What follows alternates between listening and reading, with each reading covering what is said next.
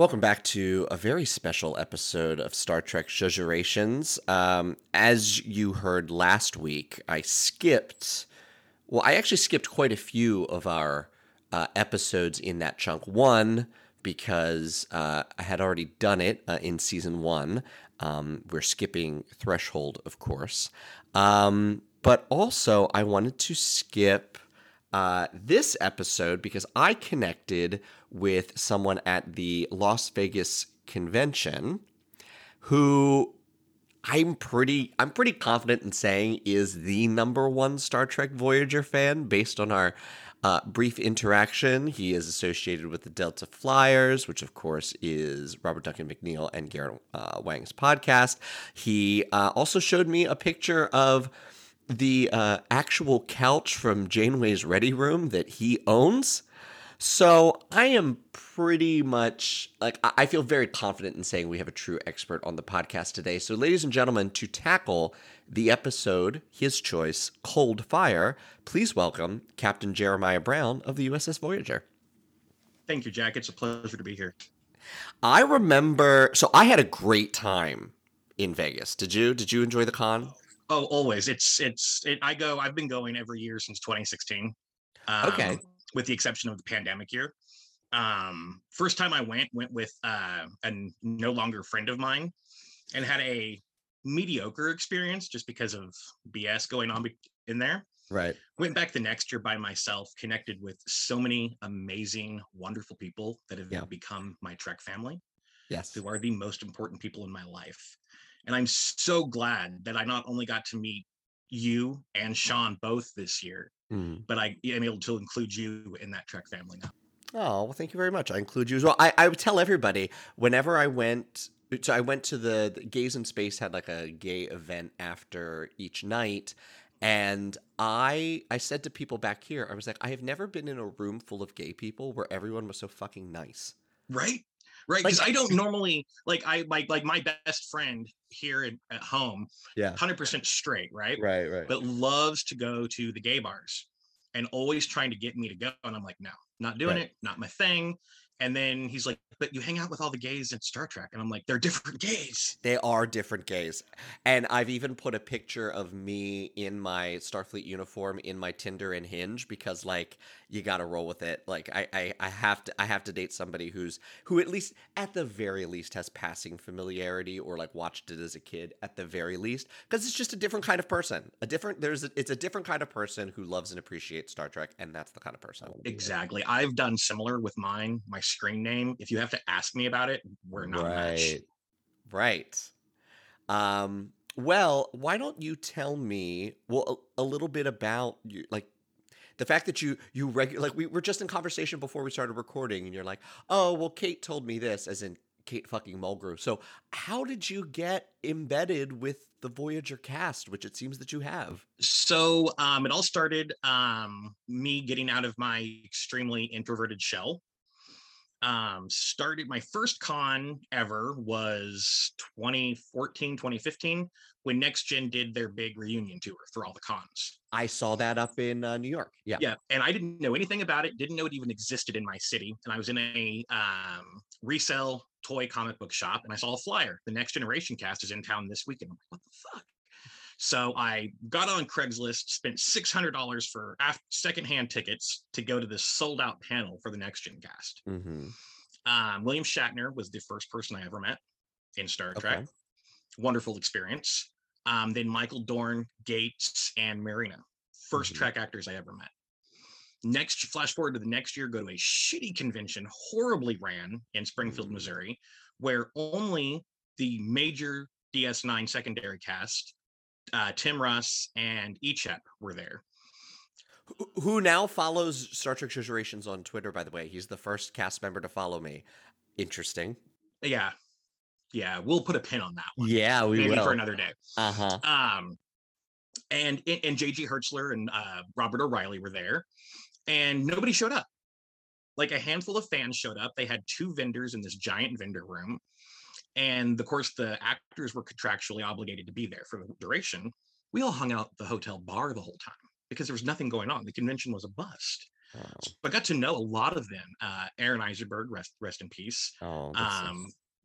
Made a good connection with him, and Robert O'Reilly and J.G. Hertzler. That's a conversation for another day. It's a great experience. And then Tim Russ, really my first Voyager. Okay. Then Kate comes out with her book, Born with Teeth, and I'm looking. She's doing a book tour, and she is doing a at her hometown, which was about a 12-hour drive from me. Mm-hmm. Couldn't get anybody to go with me. I was very much, I have to have somebody with me, have to have that safety net. I can't do it on my own. And I went alone. I just got my courage up, got in the car, and I went.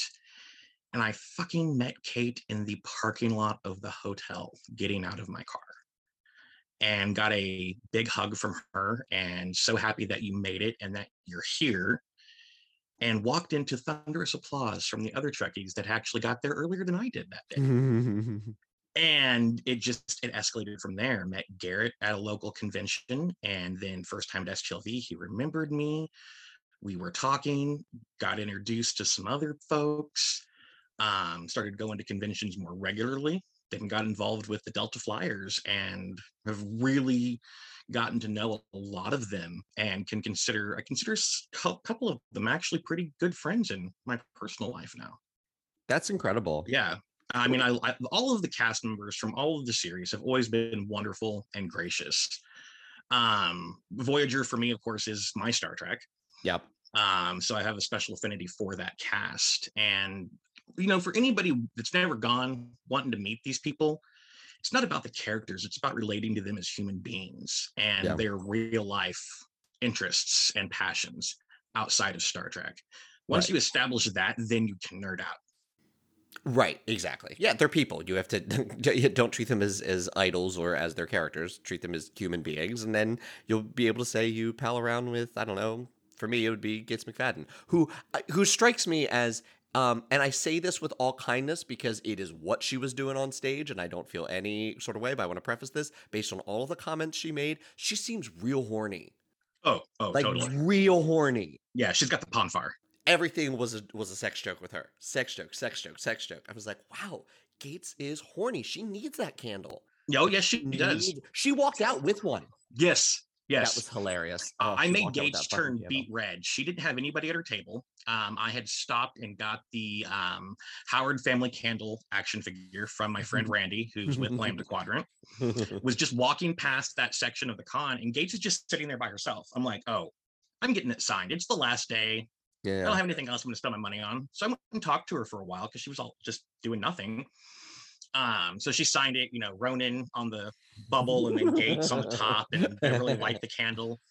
And then we got to talking, and I showed her a deep fake I did where I had replaced my face with Crusher and Troy's in this 10 forward scene from Sub Rosa when she's telling her about her erotic dreams. Right. And Gates takes my phone and would not stop, watched the full length video and laughing her ass off. Oh, that's I'm like, this is the best validation I could ever have. That's great. For any of my content, which I fortunately don't have enough of it yet. But I'm like, that alone was right up there. So for today's episode, we saved, and so we talked because I knew that you were. It was funny because I think we met because you had listened to the podcast already, and then you were like, "Wait, you're Jack Tracy," and it was like, "Am I getting recognized at this convention?" I think because I was talking to Sean, right, and then you were there, and you had said something, and we were talking, and I was like, "Oh, what's your name?" And you're like, "Jack," and I was like, "Jack Tracy," and you're like, "Yes," and I was just like, "Holy shit, this is awesome." So we, when we talked then later on Instagram about or Twitter about doing an episode together to review one, and I told you to pick your favorite or pick the one you want to do, season 1 through 3, and you picked Cold Fire. Why? I picked it because I saw some opportunity for change in the episode. Asking me to look at a Voyager episode with a critical eye and be mean to it. We're not mean. No, not mean. But, for me to be mean, as in taking it apart, to judge it as other than, oh my God, it's Voyager, it's perfection, unless it's the thaw. Oh, I was gonna say 11:59. I suffered through that the other day. Oh, I would rather watch 11:59 for eternity than ever watch the thaw again. So I picked Cold Fire because I like the episode. but I also can see there's also many areas for improvement in it as well. Right. So that's why I chose it. I thought it would be a fun one to do.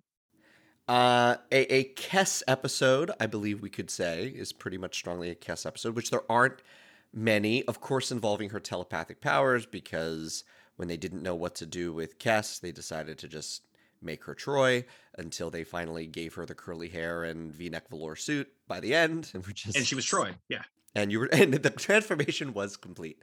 Now, I have to say that if we hadn't spoken and I was doing this chunk of episodes and I was picking the ones to judge, I don't know if I would have picked this one when in a lineup with the other ones, only because my biggest issue with the episode is actually not the episode itself, like picking apart the beats, but in the fact that the return of the caretaker's mate was such a throwaway episode that was never addressed again. It was, and after we talked earlier in this week, I was like, yeah, we're going to agree on this, and I'm curious to see what changes we're both how our changes are going to align. Right. So I will hold off because I have a lot to say on this. So I will hold off. So why don't you? What about the episode Cold Fire, which we're not going to recap it because if you're listening to this podcast, you know these episodes. This is basically the one where the caretaker Rock starts screaming in sickbay, and they're like, "Oh, it's a homing beacon for who we learned later to be Suspiria, who is the caretaker's mate that we heard. We even get our 10 months ago on Star Trek Voyager, and they give us like quick clips of caretaker so we understand what happened, and we find that some of the Ocampa, I guess like 300 years ago, we like the number 300, hundreds of years ago. It was 300 because it was 300 with the 37s as well. 300 people with the 37s. Anyway, 300 years ago, they pulled some of the Ocampa away from Ocampa so that they could, develop their telepathic powers. And Suspiria took care of them on this array the way that Caretaker took care of the underground Ocampans. And we learned that they can live a little longer, and they're fully in control of their telepathic powers and telekinesis. And the lead creepy guy who ends up playing, is it Soval on Enterprise? Mm-hmm. Soval, yep. He tries to seduce Kess to come with and to stay, and look, I can give you so much in terms of your powers. Her powers get out of control. She burns Tuvok's face off. She kills all the plants. And basically you find that Suspiria wants to destroy Voyager for killing her husband in a very Jack and the Giant Beanstalk, Giant's Wife kind of way. And so she comes to kill them, and they show her mercy, and then she leaves, and then the end ? Right. So that's basically what happened. So what about this episode, Captain Jeremiah? Do you would keep, think it works, and you wouldn't touch? I like the Kess central story. Mm-hmm. And a little bit more development of her character and as far as her powers go. It was a very interesting concept, which they failed horribly at developing her. I think the storyline between her and the array Ocampa was a great story and should have been an A story all by itself.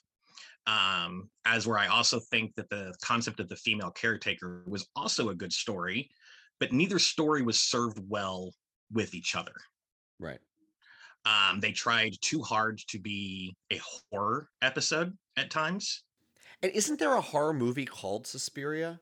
Yes, there is actually. It's like a 1970s dance movie.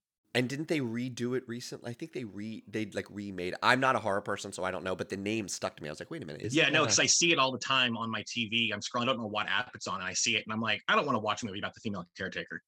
And so I just keep going. I thought the science behind the episode was brilliant. And I think keeping the tracking of the caretaker life signs in conjunction with as a B story with the Ocampa as the A story, and leaving out the female caretaker would have been a much better episode. And leading up to the reveal of the female caretaker later on, start dropping hints now, I think would have been better. I almost felt that when this was written, because she just leaves, just sort of like, oh, you spared my life. Interesting. I'm leaving. I thought that was setting up for her, like, she'll come back a little bit later. Maybe she'll help with something. And just sort of the idea of being through the seasons, she would interact with them here and there until, honestly, the finale where she sends them the fuck home. Is what I was She could have expecting. been They a great might have been. foil. Well, I thought maybe they were trying to set that up, but they really just, like, never touch it again. No, they didn't. And the one thing that bothered me about it a lot was they kept insisting that she would have the ability to get them home. But when you look at it critically, the caretaker himself had that technology because he was searching for a mate to continue his work. Right. She's not doing that. So wants to assume that she's going to have the same type of technology in order to send the crew home. And that's even a good episode because they did that well in, like, was it Eye of the Needle, where it's like, oh, we could, but we can't. Like the sort of like, oh, we think, or Hope and Fear. Like there were so many episodes where like the carrot was dangled only, or only to be pulled. Or even the one with the Ferengi come back with the Barzan wormhole. There were so many instances where it's like we were so close, but it could have been one of those. But it really was just like bye. Right. And you could actually, if you fast forward to season 6 in the Voyager conspiracy, that catapult they encountered was powered by a Tetrion reactor, which Seven concluded was from the caretaker's array. Right. Instead of going through that rabbit hole back to the beginning, there was missed opportunity for that technology to have actually come from Suspiria and not the caretaker himself. Right. She could have reoccurred at that point. All right. So what about the episode are you Control Alt deleting? Like what are we highlight and backspace? I'm going to Control Alt delete the entire female caretaker plot. Wow. Yes. Okay. I'm going to leave everything with the Sporocystian life signs and the reaction to the caretaker's remains and the Ocampus story. I want that to be the B plot. I want to keep them using it as a compass, and I'm going to tie it into a little bit of a season arc here. And it was a missed opportunity for Jonas to have contacted Seska. Oh, you said the magic word, Seska. Yes. More Seska. More Seska. He's in engineering, of course. They're doing this with the remains. Right. Send a message to Seska. Hey, we're tracking the female caretaker. Seska would be interested in that. Yes, she would. For if she wanted to get home herself, or if she wanted to seize that technology to start bringing Cardassian reinforcements into the Quadrant 4 expansion. Ooh, like all of this. Yes. Like all Seska of this. could have really been set up as a big, big bad instead of having the out like with a whisper ending that she had. And also, well, so later in the podcast, once I finish this through season 3, because we're stopping when 7 appears, I'm going to do a special episode on what if Kes didn't leave, and a special episode on what if we actually did everything we could have done with Seska and Martha Hackert, who's incredible. Oh, she's absolutely incredible. I love her. More. I wonder if more. Put her as another alien. I wonder again. She for me sits up there with Michelle Forbes as one of the best. Oh yes, like Star Trek B character. I mean, just all of them. To rule, all of the ones that she's played have been great. Oh yeah. It's a shame that as much as I love the character of Kira and love Nana, yes, it's a shame that Michelle did not take the role onto DS9. I'm thankful for it because we got Kira. Because Kira's one of my absolute favorite characters. Yeah, I love Kira. I absolutely love her. Now in the books, the non-canon I know. Yeah, she takes over for Odo. Yeah. Yeah. Very cool. Very cool. So, well, and the thing is, if she couldn't get on Deep Space Nine, there could have been an incredible amount of overlap with her for Voyager, and they could show that she was like part of the Maquis cell that Chakotay and B'Elanna and Seska were in, and you could have had flashback episodes, and you could have had all sorts of shit with her. You really could have, because instead of Sveta was the one who recruited Chakotay, who we never saw, was just a name drop several times. Right. What if Ro had been the one who recruited Chakotay into the Maquis? Because they were both Starfleet. Yeah. It would make sense. Also, and then we got to get back to this episode, but you and I are nerding out. Also, what if, because we never learned who Seska really was as a Cardassian, what if she was Ileana Gamor? Oh, fuck. Wouldn't that have been so? And then she could be flashbacks on Deep Space Nine. Yeah, that would have been. But what if she was, though? What if she was Ileana Gamor? I mean, she could have been. We never heard what her Cardassian name was. No.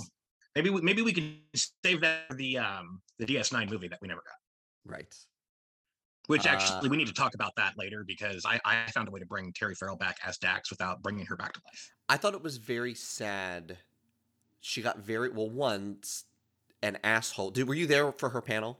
Mm-hmm. The asshole who asked her about her recently divorced ex-husband, and then she started to cry. That was really fucking rude. And then when she got upset about basically that she hadn't seen Avery since they wrapped, and she was very upset about that. It was very sad. People that ask questions like that at a con and do things like that, they don't belong there. No. And I think I saw a clip of someone asking Kate about Jennifer. Mm-hmm. And yeah, it's not a subject you talk about. Well, it's not her place. Right. I won't say who. There is one of the Voyager actors who I've had a discussion about Jennifer mm-hmm. with. Yeah. And it's heartbreaking. Yeah. And they were open with me, and it's nothing I will ever repeat, because it's just not for consumption. But it really is heartbreaking. And I just want people to know that that's a human being. Yeah. And they don't know her backstory, and they really shouldn't judge. Right. We should just wish her the best and hope that things improve for her. So, okay, so you're keeping the entire story, the entire Kes story, Kes, and so does this become one of those, like, do I stay, do I leave episodes? It does, and I really liked the duality between her and Tanis, and the almost erotic seduction going on in the Arconics Bay. Mm. It was really, really leading up to something, and I think it was cut too short. I think that seduction should have actually come earlier in the episode, and not to copy Next Gen, but Man of the People. Yes, that's exactly what I was thinking. Yeah, when she's taken over, similar to that, but not the draining of her type powers, but more of an actual enticement, and getting that attraction built into Kes, to where she's really, I want her to see the world with blinders on and not realize what she is doing is a betrayal to the Voyager crew and potentially putting them in damage. I want that to build through the episode, and the continual dangling of the carrot from Tanis. And that could have repercussions and be a nice justification. I mean, it was fine, but like that could also just be a great precursor for her decision in the gift. It could, and it could also then be tied back into Fury. Right. When, so she admitted that she was too different to return to Ocampa, so she could have returned to the Ocampa array. Right. I will. Fury's on the list. We'll do that one later. Yeah. And I also think that that seduction from Tanis could have also killed off the Neelix and Kes relationship a lot sooner than it happened, which it should have been. And it's not I don't say that because, it's gross because she's 2 years old and he's a different age, because I say the species don't work that way.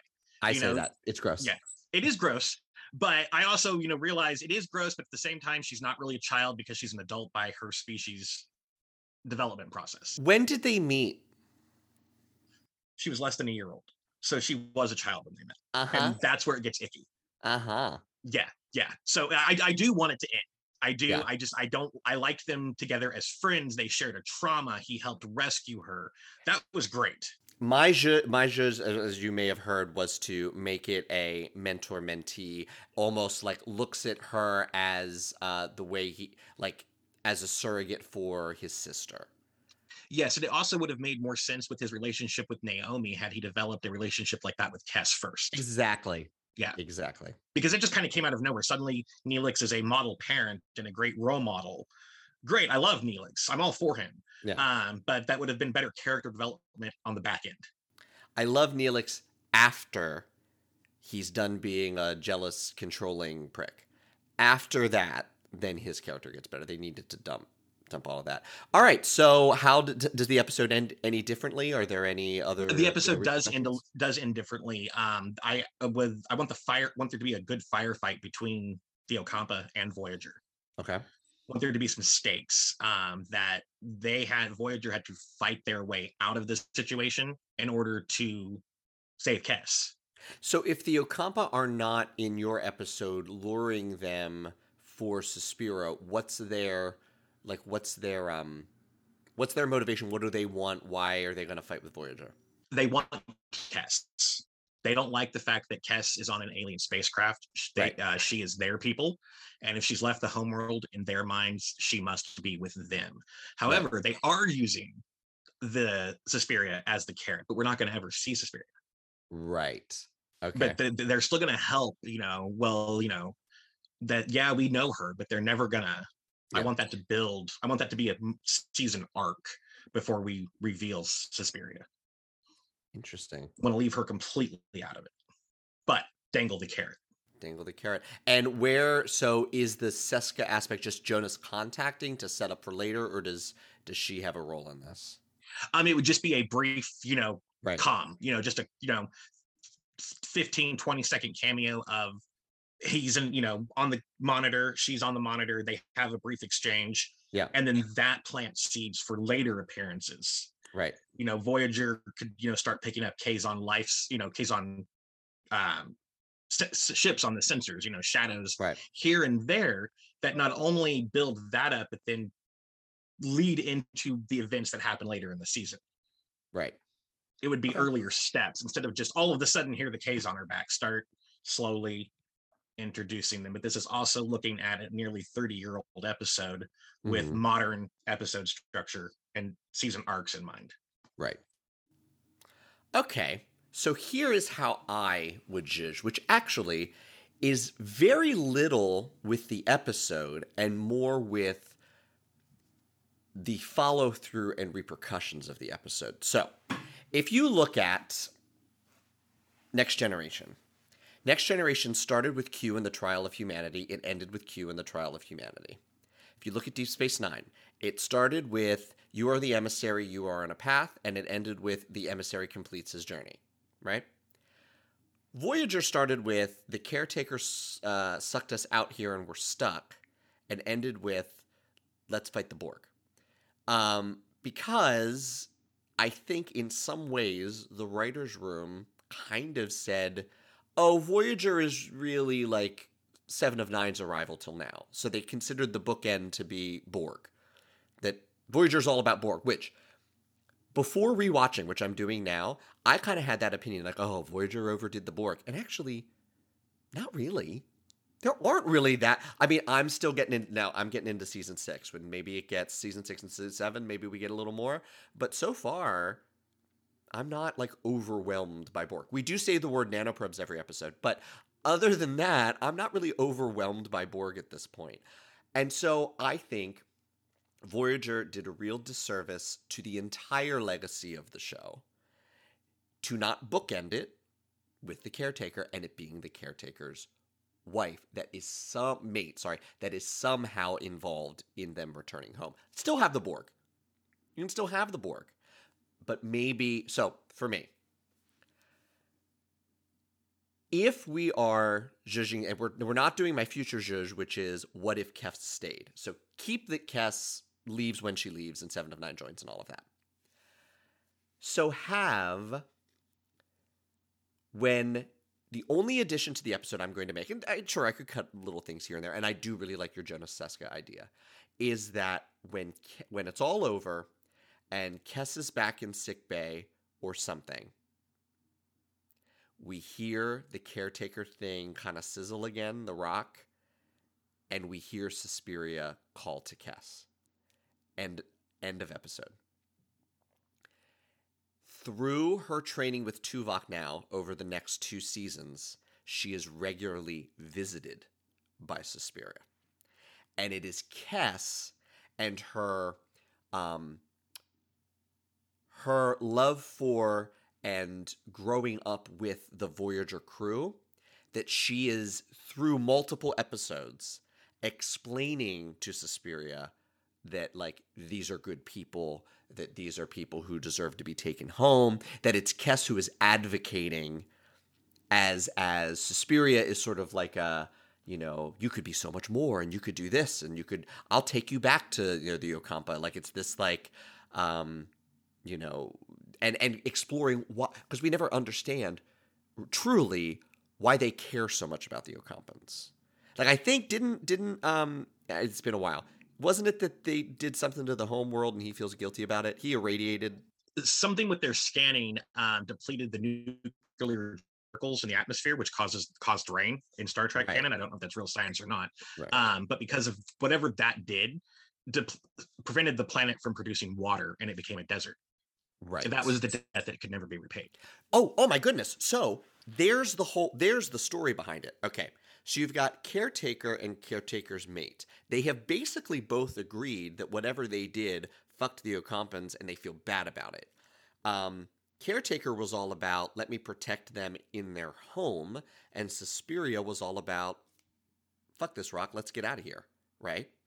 So now getting Kess to make Suspiria understand the importance of home, right, leads to her understanding of why she should help Voyager get home. Right? That could have been the whole thing. And through it, Kess is developing her powers more and more and more. Suspiria's kind of helping with that. So that by the time, so even if we don't bookend, because we can say goodbye to all the Okampa and Caretaker stuff when 7 comes in, and then we can be all about the Borg.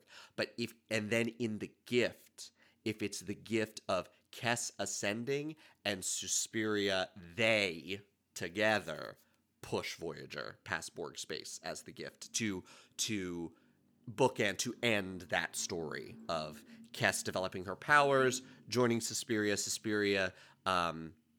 trying to write, and then you could have it that, you know, I can't send them all the way home. I'm not as powerful as he was, or there's some reason why she can't do it, but she can at least do this. I'm gonna throw a wrench in. Okay, I got a monkey wrench to throw in at you. Go ahead. Finish your statement.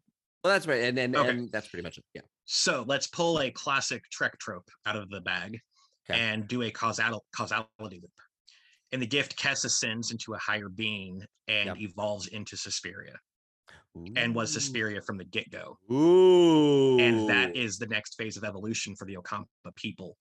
Oh. And her transition throws her backwards in time, and her and the Caretaker are the ones who destroy the planet in the first place.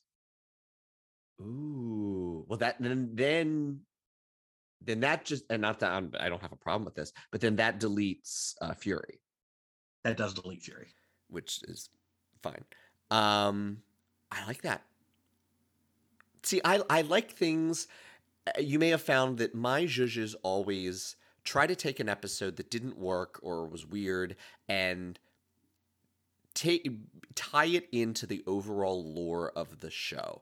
And maybe that's a sensibility we have now because, you know, it's serialized storytelling and it's character arcs and all of that. And back then, I mean, especially with Deep Space Nine going on, Rick Berman was kind of all about like bottle show. You know, I don't want anyone to have to know anything coming into the show. Which is so stupid. Well, honestly, it was stupid for Voyager because people say, oh, the time. But it was stupid for Voyager specifically because Voyager, unlike the other two shows, was not sold into syndication. Right. It was a straight network. It was a network show. So, and running concurrently with DS9. Right. And of course, we have Ira to thank for DS9 and saying, fuck you, Berman, I'm going to do serialized television. Right. And Voyager was serialized to a point. Which you could say that about all of Star Trek. Yeah. That there's enough continuity for it to, there is a serialized thread through the entire franchise to an extent. But to say, you know, Berman thinking that, oh, we're too stupid to understand if it is serialized is bullshit because all of us came into the franchise not knowing what the fuck was happening. Right. And I came in, I think I started watching Next Gen like live, like as it was airing, probably somewhere in season 5 or 6.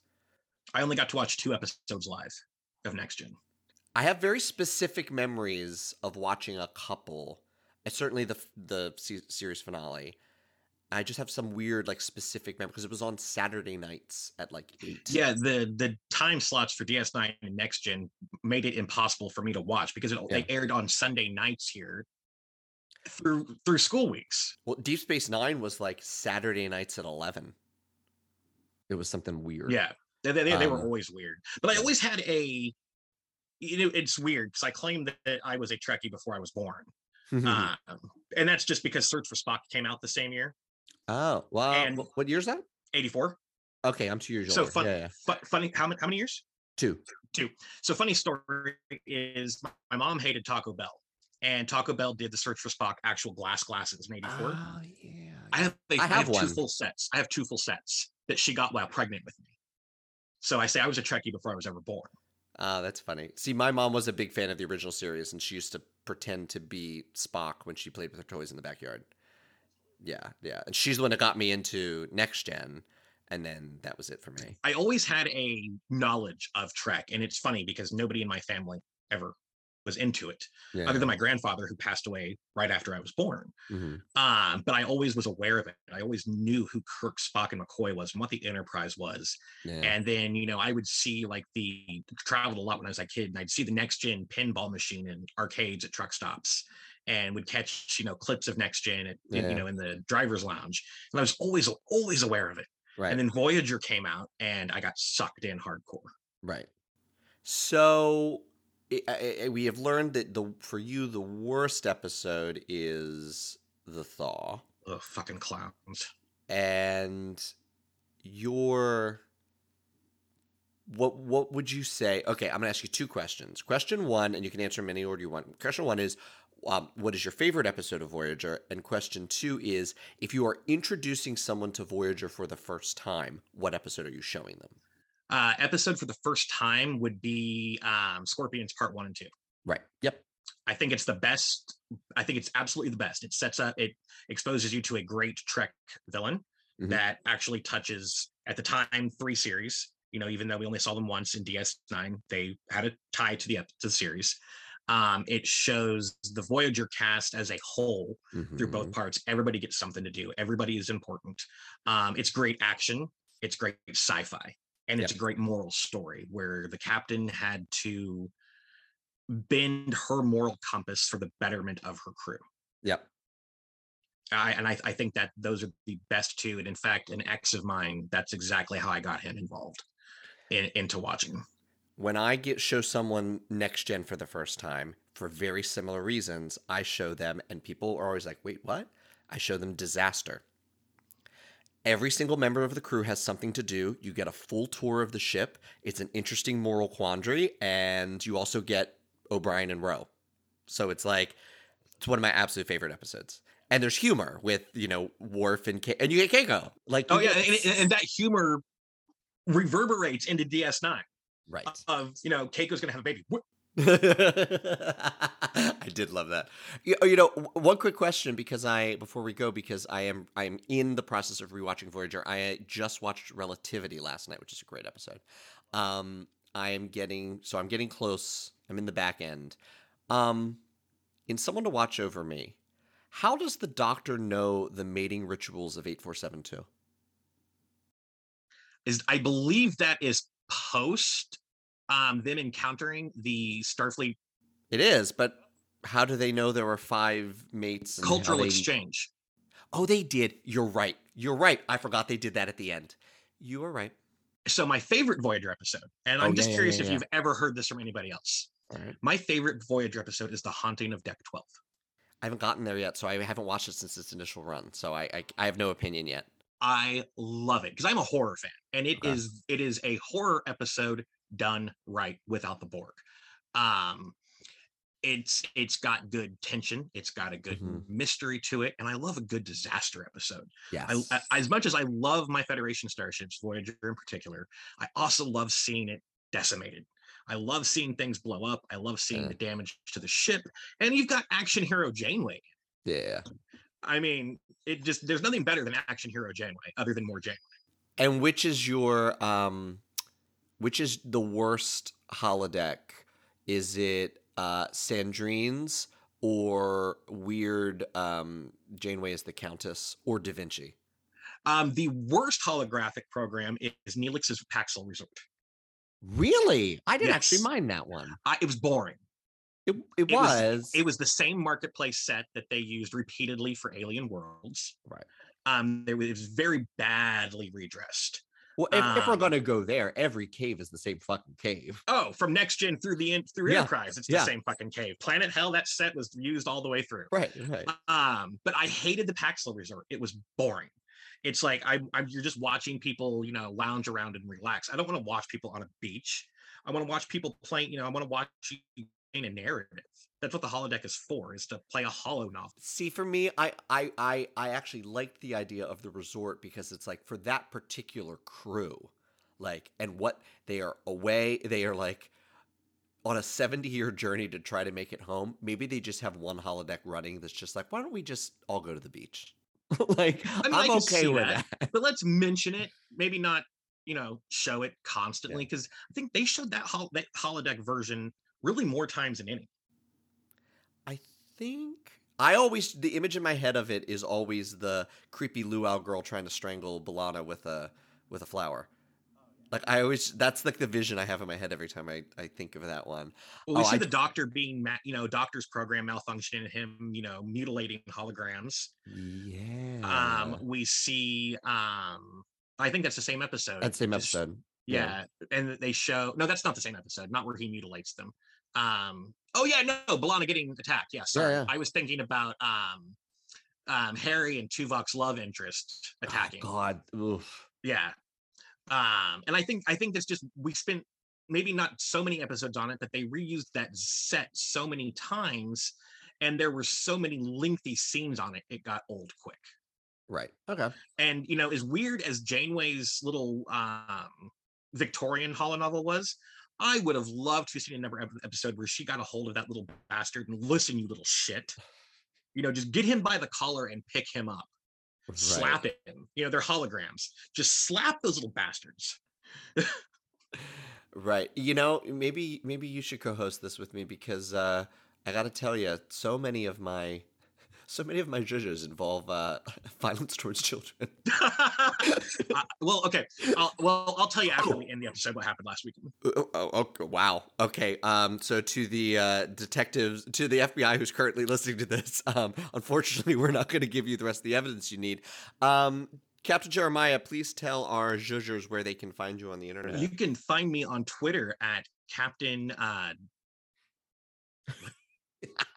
It's just Captain Jeremiah on Twitter, only there is a 1 in place of the H.